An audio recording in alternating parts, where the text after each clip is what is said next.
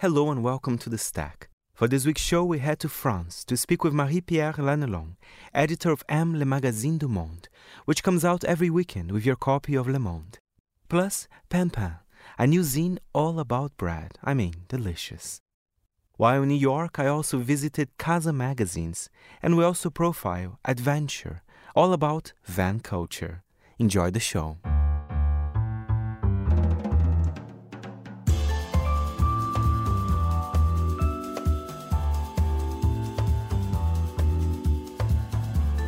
From Midori House in London, this is The Stack, 30 minutes of print industry analysis, and I am Fernando Augusto Pacheco.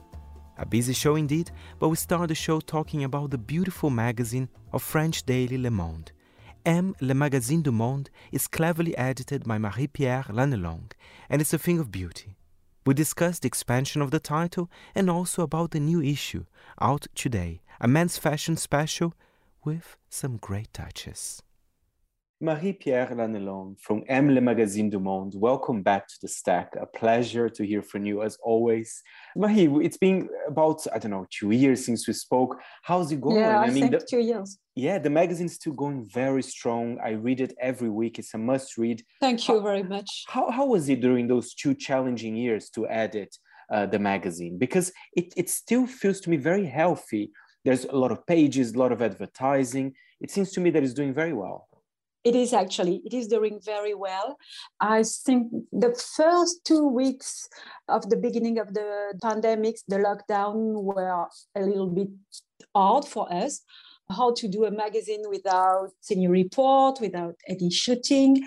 But after 2 weeks, we realized that it was possible, and it was challenging and stimulating in a way, even if we were very happy to go back to normal. And I think it has never been so well. I think the readers are here, especially on the digital edition. It grows every week, every month, and we have never had more subscribers. And I think also the situation of the press in France, but in Europe as well, with some very big groups that have made choices to globalization. In a way, it helps us because we are local. We produce every image, every feature that we publish. And I think it makes the difference, and probably it helps us, especially to work with the best photographers and stylists in the business, in the industry. And I think it can make the difference, because we are a true team with 40 journalists for M Magazine, 500 for Le Monde. So we do a totally fresh and homemade magazine.com and a big daily paper. And I think, yes, the people, they can see the difference. And I have the impression that in the horrible times that we live in, people, they need serious news, they need to be informed, they need serious journalism. But if I speak about M, they also need to read other stories, to see beautiful pictures, and to see pictures with a meaning, not just beautiful pictures, but pictures that mean something and that are relevant in the crazy moment that we live in for more than 2 years now. Can you imagine how different the situation was the last time we spoke 2.5 years ago? That was completely different. It's crazy. It's like pre-pandemic, post-pandemic.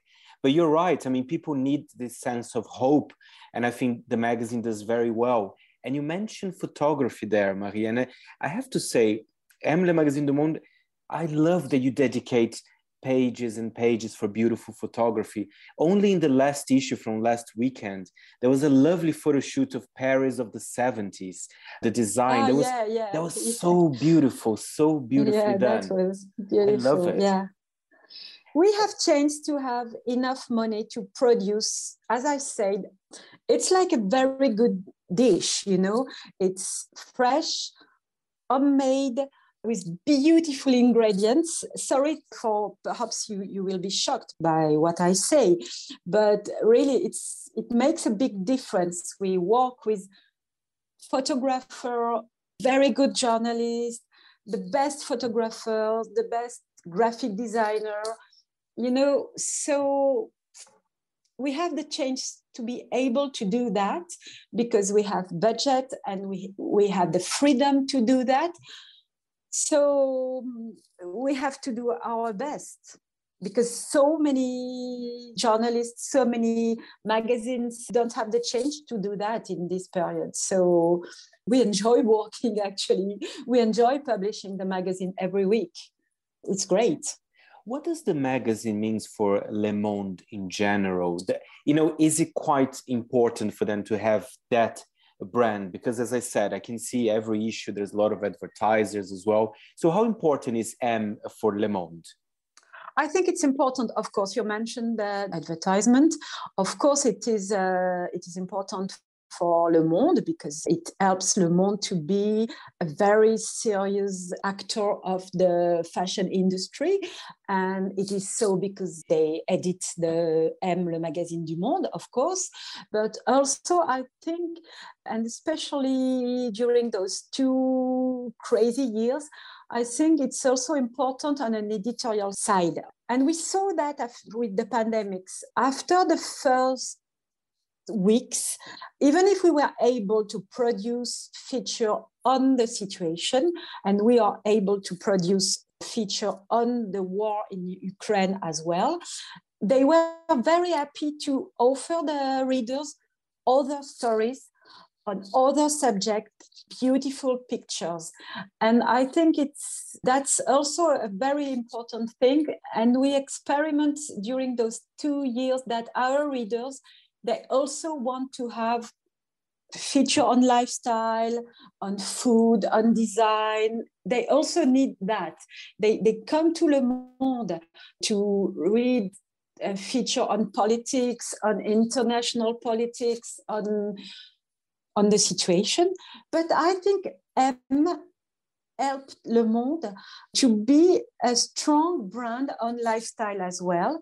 And that's why we decided to edit with M, Le Magazine du Monde, a new supplement 3 times a year, 100% lifestyle, and it's called Le Goût de M, the taste of M, and it's a new brand, like a little brother of M, just on lifestyle. And I think we help Le Monde also on the editorial side. And it's exciting about this expansion on the new supplement. I did have a look at your first edition. It looks beautiful. I mean, and you're right. It's about the pleasures of life, a nice restaurant, a nice designer doing something beautiful. And I think you've done beautifully. And Marie, before we talk about this weekend's edition, which is, I've seen the covers, it's all about men's fashion, super interesting. What about the elections? How are you planning to cover that? Because of course, the news will be done for Le Monde, but in terms of the election, what's the vibe? Because of course, probably we'll go for the second round, and then there will be a kind of a scope for some stories from there. It's already the 3rd presidential election that I live at Le Monde. And I must say that it's probably the least interesting one.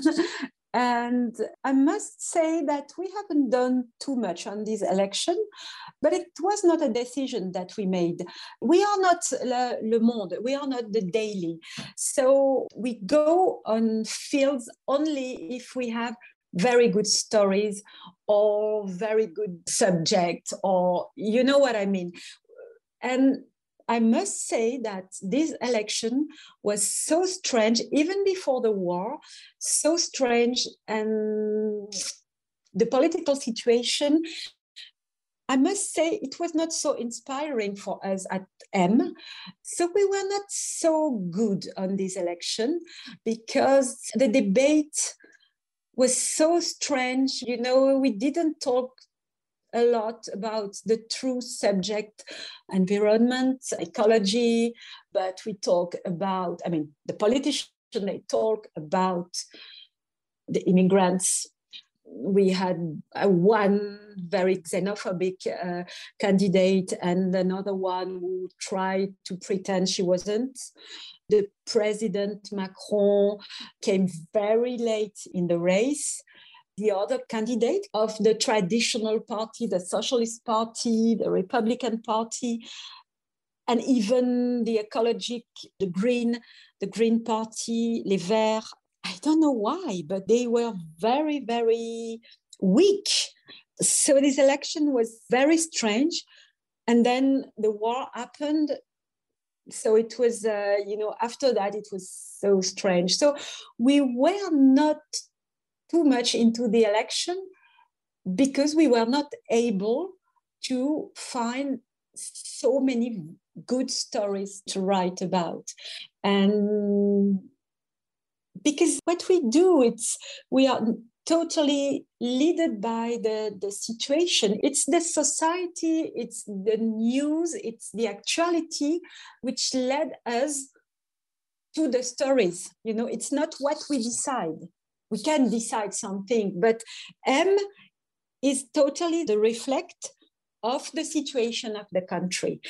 And the big story that we had was one on the young people, because we saw that a lot of young people, they say in the polls, they say that they don't want to vote, but at the same time, they don't want to vote, but they have strong commitments in the LGBT movement, in the ecology.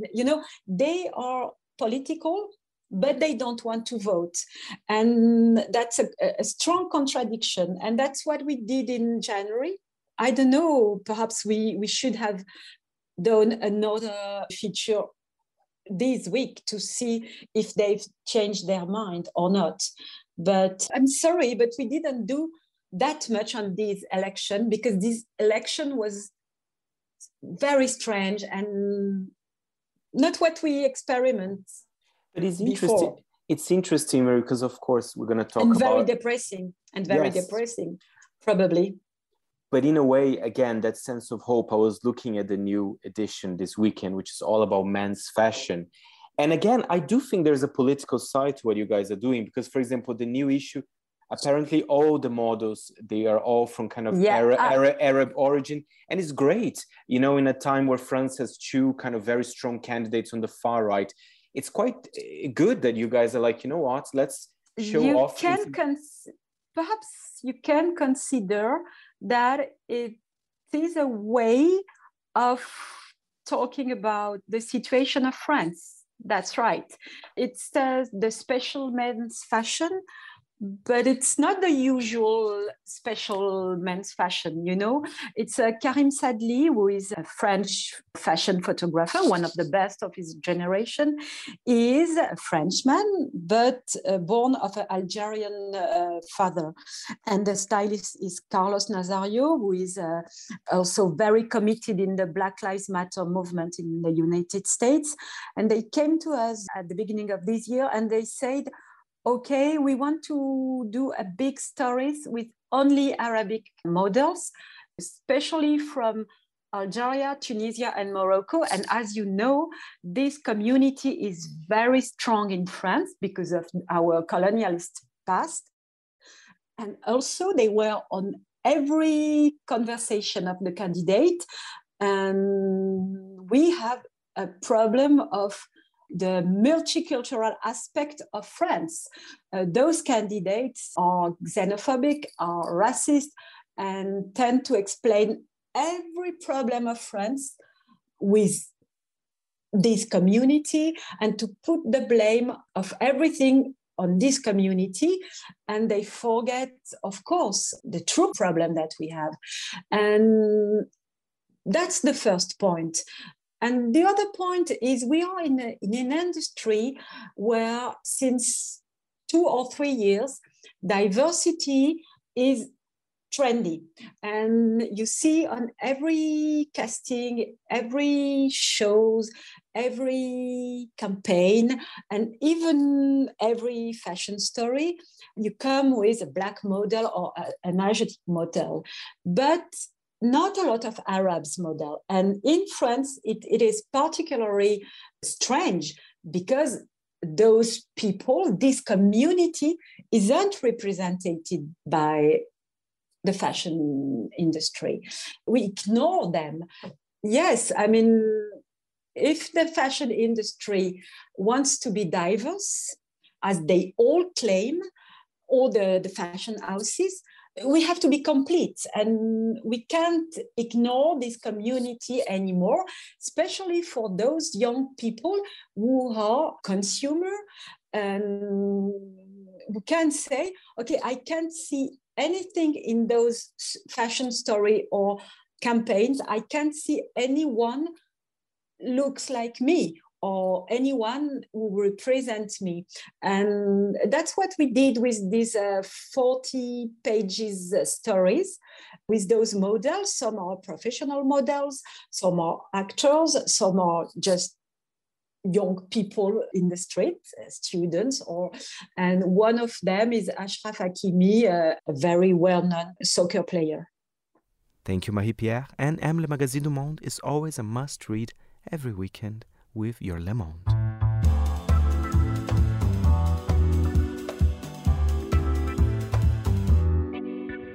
Staying in France, we have a new zine about bread, oh yes. Pan Pan is a print publication looking at the staple and its consequences. It is designed and edited by Thomas Grunberg and the creative studio Faye and Gina. Let's find out more about it.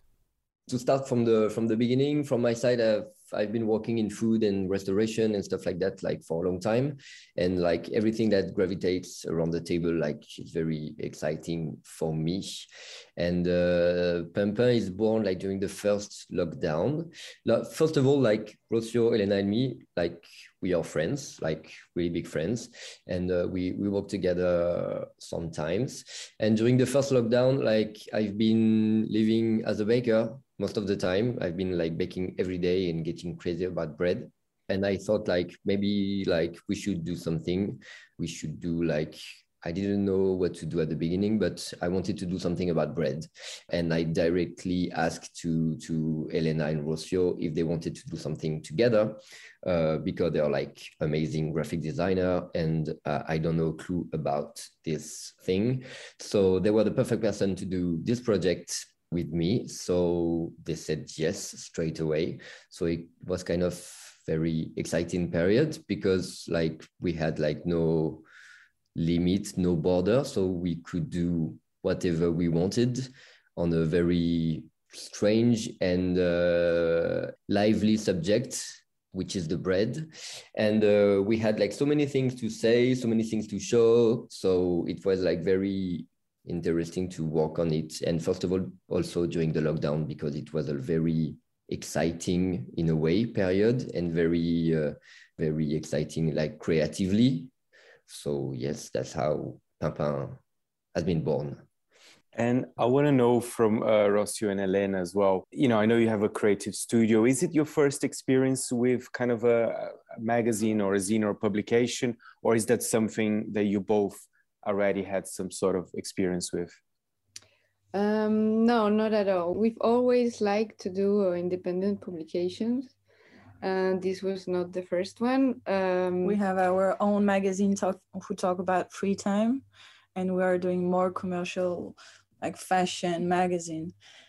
I've done before like other fanzines, but more like photography fanzine focused.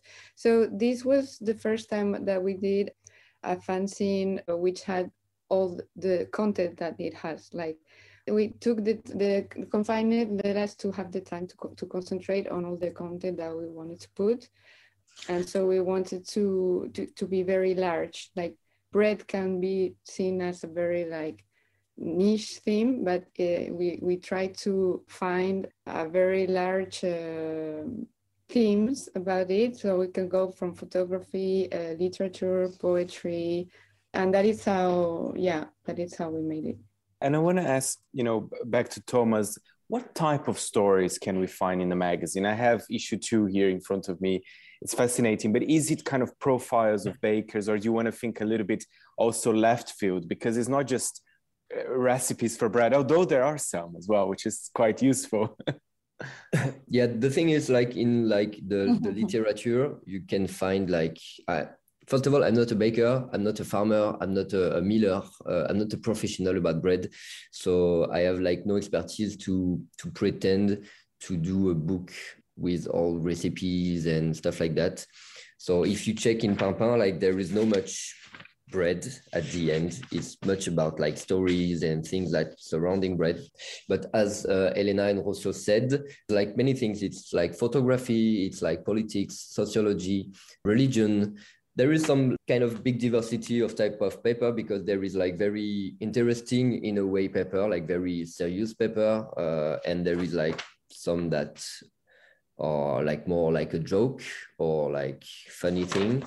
We wanted to have a very large spectrum of type of papers. Like we talk about like science, we talk about like the essence of the bread, of the wheat, of the whatever subject. We talk about like history, we focus on bakers, we focus on farmers. We have some poetry, very nice poetry. We have some pictures. We talk about like Jewish bread, like everything that crosses our minds that can be connected to bread has some space in the zine. That's the thing is we have no borders, and maybe that's why we can like talk about like so many things inside. I think bread it's in our everyday life, and so we want to talk about a lot of subjects very organically, you know, and yeah, culture, art, sociology, politics, yeah. So it's, as a French person, it's in our yeah. That's what I was going to say, Elena. That I mean, especially for France, I think bread, it can be political. It's not just kind of bread. It means a lot to people, right? More than in quite a few countries, I would say. And it's about sharing, you know, sharing our bread with family, friends, people that we know, don't know. And it's not about only friends, because bread exists in every culture. So this is what is interesting too. And I think we want to open the minds about bread, because bread for us is like a baguette, you know, or something really, or a miche like very big, but in other cultures, it's very interesting too. So we tried, yeah, I think through bread to talk about a lot of very interesting subjects that we all live, you know. I want to ask something very simple to all of you. Perhaps I'll start with Rocio. So what's your favorite bread? I mean, and when I say favorite bread, it could be anything. You can tell me a sandwich or the name of a type of bread. Good question. Yes, it's difficult maybe actually. It's kind of difficult. I mean, yeah, it's difficult. A bread that it's typical in the north of Spain, which has, I don't know how to explain it. Explain its moment, maybe, no? But it doesn't have a special name. It's just it's just a bread that has the inside is very condensed and very very light and very condensed. What about you, Elena? For me, I have a brunch with, you know, a big bread that I cut in big slice, and then I put like butter on it. And for me, it's a moment where I take time and I really enjoy it. And so, yeah, it can be, I don't know. It's more a moment, you know, in the morning where is a bit of sun, and then you have your big bread and you eat it. I don't know. I think I have the same thing as Elena. Like I like big rustic bread, and I like a tartine with a very, very thick slice of butter on it. Like, yeah, I don't like much baguette, but I like big rustic bread with a lot of taste, big crusts, smoky taste, stuff like that. I also like, as we come from south of France with Elena, I like also like the fougasse. It's a very typical bread from south of France, which can be with olives, olive oil, herbs, stuff like that, which is very nice. But it's also about the smell of it. You put it in the oven or whatever, then you have the smell and then you eat it. You, Fernando, what's your favorite bread?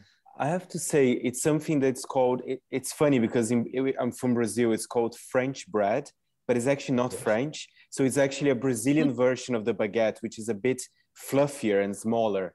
So I think it was brought by some French immigrants to Brazil, and I love it. It's something you can only find in Brazil, and it's quite fluffy. Think of a baguette, but a little bit kind of with a softer texture, you know? So I think that's my favorite one. With butter. Okay. Very simple, very simple.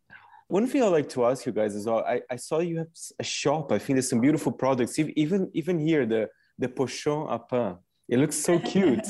Tell us a bit more about this kind of, you know, it's not only the magazine, there's also kind of a shop. Who is responsible for that? All of you, I presume. Yeah, all of us. At the beginning, I think we wanted to do like some fake advertising, like faking products and stuff like that. And we ended doing them properly. And for the first one, I used to sometimes do artisanal like craft gin, and we had the idea to do like gin infused with bread, with burnt bread, and the girls arrived with like kind of so cool advertising, the things like we liked so much, and we sold like the bottle in a minute, but we didn't do much. That's why. And after we decided to create like one product. Each issue, we would create a new product. So the first one was the gin, and the second one was the bread pochon. To keep your bread safe. Yeah, exactly. And I don't know which one is going to be the next one, but we think about it.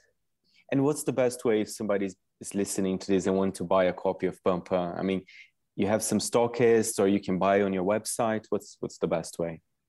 We wanted the zine to be available in bakery and online and our favorite stockists. And we'll see after, you know, we just want it to be easy.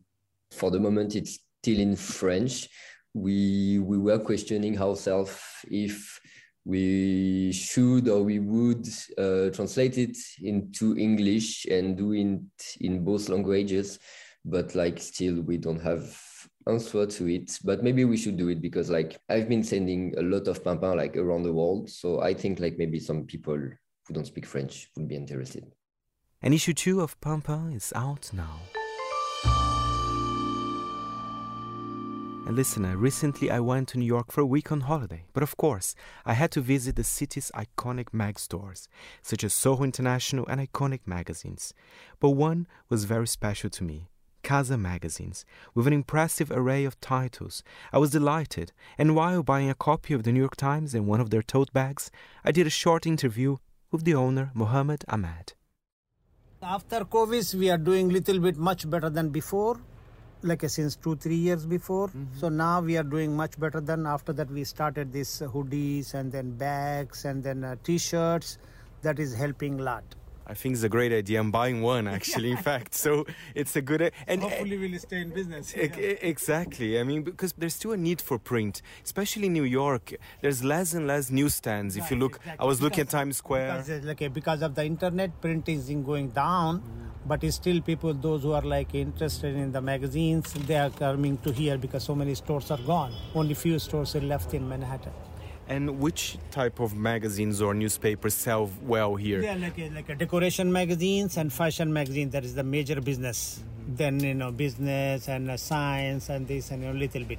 What about newspapers? New York Times sell well? No. They are pushing all to subscriptions. Everybody, they are trying to mail the customer to at home. And then, most of the people, they are looking online. New generation. But you're becoming a bit of a destination. I think in your shop is not only New Yorkers. You have people that come from all over the place, right? But all around the customer, but they buy the magazine, decoration magazine, fashion magazine, but not newspapers. Oh, that's fantastic. Well, it's a very beautiful shop. And how do you select new titles? Do you have a browse or people send magazines to you? No, because I browse, I contact with the distributors, whatever they get the new one, I'll try to get the magazine. What's your favorite magazine, or what do you like to read? What do you like to read? The famous magazines is a Self-Service, Purple Fashion, and Fantastic Man, and Gentlewoman. That's fantastic. I used to work at Fantastic Man a long time ago, actually. Well, that's fantastic. But still doing good, Fantastic Man. Well, Mohammed, it's just a quick chat, but it was lovely talking to you. Thank you so much. Try to stay in business, try to keep it in business. Exactly. And now I'm going to buy some stuff with you as well. Thank you. Thank you, Mohammed, and see you in my next trip to New York. Finally on the show, another delightful title. In its issue 7, it's called Adventure. And yes, as you can see from the title, it talks about van culture around the world. Let's hear from the editor, Alex Brown, who spoke with me a little bit before heading to another trip on his van. So in a nutshell, yes, it's become like a global kind of interesting phenomenon in the last 2 years, but it goes way further back. I mean, we've got stories in the latest issue for people back in the hippie 60s and 70s traveling around. So we haven't discovered anything new here. I think it's just like a resurgence that we're enjoying right now. But for me, I actually got introduced to van life or road tripping or bus life, whatever you want to call it, back in about 2006, 2007. I was traveling the USA as a professional kite surfer. So I grew up on the south coast of England, got a little bit good at kiteboarding when I was about 16, got some sponsors and they flew me over to America where we traveled around in a big 40-foot tour bus. So that was kind of my introduction to this kind of road tripping scene. And when did the idea to make a magazine about that came out? Because I got to be honest, I think yours is the first magazine about the topic that I came across. And I think it looks quite beautiful as well. It's not just kind of just a commercial title of things to buy if you're in a van. There's really beautiful stories in it as well. Yeah, the idea of the magazine, really, that's about, well, we first published 2 years ago, just gone. I had the idea for about a year before that. My partner and I, we kind of built the idea up. So it's about 3 years old, the idea. I mean, van magazines, especially in the UK and Europe, there are so many camping magazines and auto magazines, but really they're mostly like glossy titles. I wouldn't really call them titles. They're high street magazines on kind of glossy design, more throwaway. They're like monthlies, so that they are full of advertising, quite quick stories, in my opinion. So we wanted to produce something that was more timeless, more coffee table style journal. So yeah, really it's all about long form stories of people who are really out there on the road, the adventures that they get up to, the places they go, the people they see. And we published that in a really nice journal now on uncoated paper. I love the look and feel of the new redesign that we've got. Yeah, in a nice size format. It was slightly smaller, our issues before, issues 4 to 6, they were printed in like digest size. So we've opened that up a lot bigger in this new magazine, measuring about 255 millimeters by 197. So when you get it in your hands, you really get these amazing photos. Like we do some big double page pictures in there that it's just so nice to look at these, not on a computer screen, but actually in real life. That's my big takeaway really for it. And by the way, I have to say, I have issue 7 in front of me. The cover is beautiful.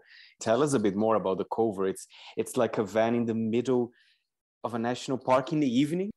Yeah, it's definitely early evening. I would say this is quite cool, the colors in it. This was shot by a Leica ambassador photographer up in Finland. And as soon as I saw this photo, I thought that is the perfect image for us to come back and relaunch the magazine with.